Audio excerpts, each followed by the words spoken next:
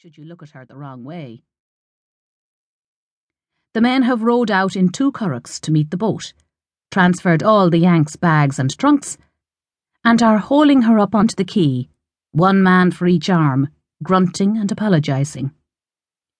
She has a fierce lot of bags and wooden crates from the shop in town. Piled on the quay, along with all her things, are supplies for the island that hasn't had a delivery in 3 weeks. Mail, flour, sugar, tea and tobacco.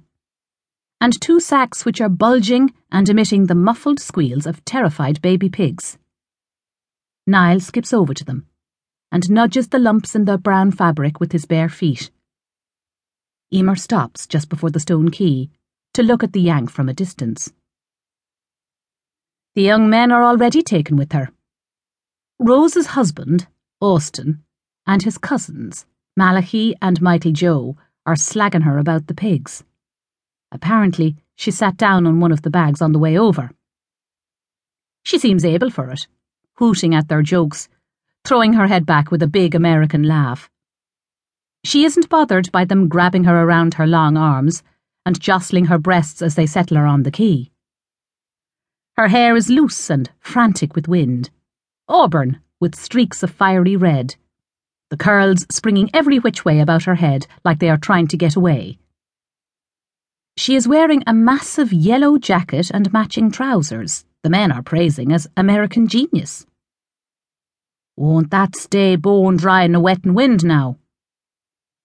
She pumps the hand of old Jimmy Moran, too fast and eager, not seeming to realise that he would prefer a simple nod and wink of welcome. She catches sight of Emer and smiles, revealing dazzling white teeth, so Emer is forced to step forward.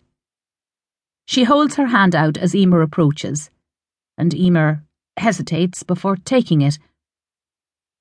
"I'm Bridget," she says, pronouncing her own name wrong, hard on the last D, instead of softening it to barely there. Emer takes the woman's hand and wraps her fingers around the palm.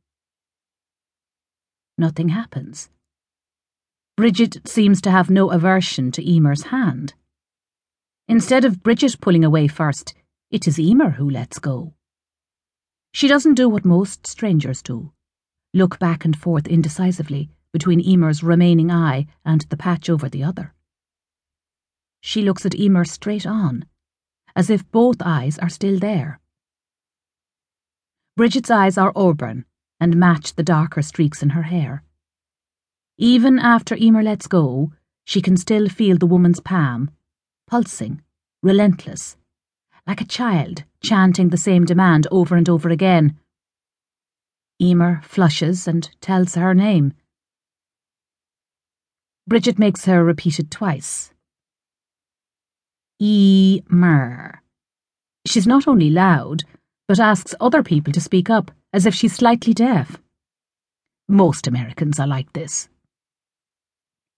"Bridget and Mary be with you?" Emer mutters automatically.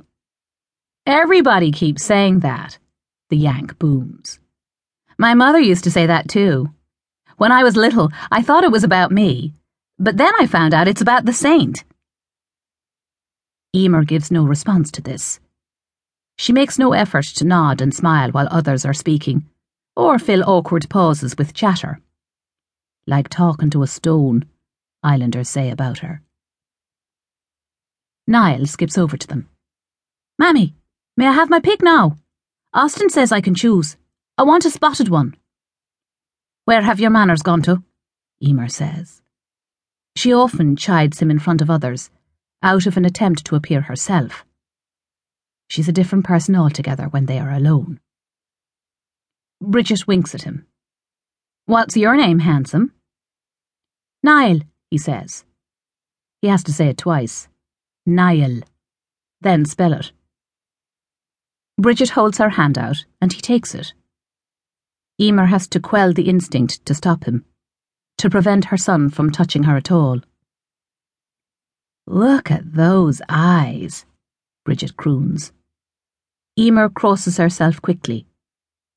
Bridget notices, flicking her eyes quickly back to Niall. "They're a fairy's eyes," Niall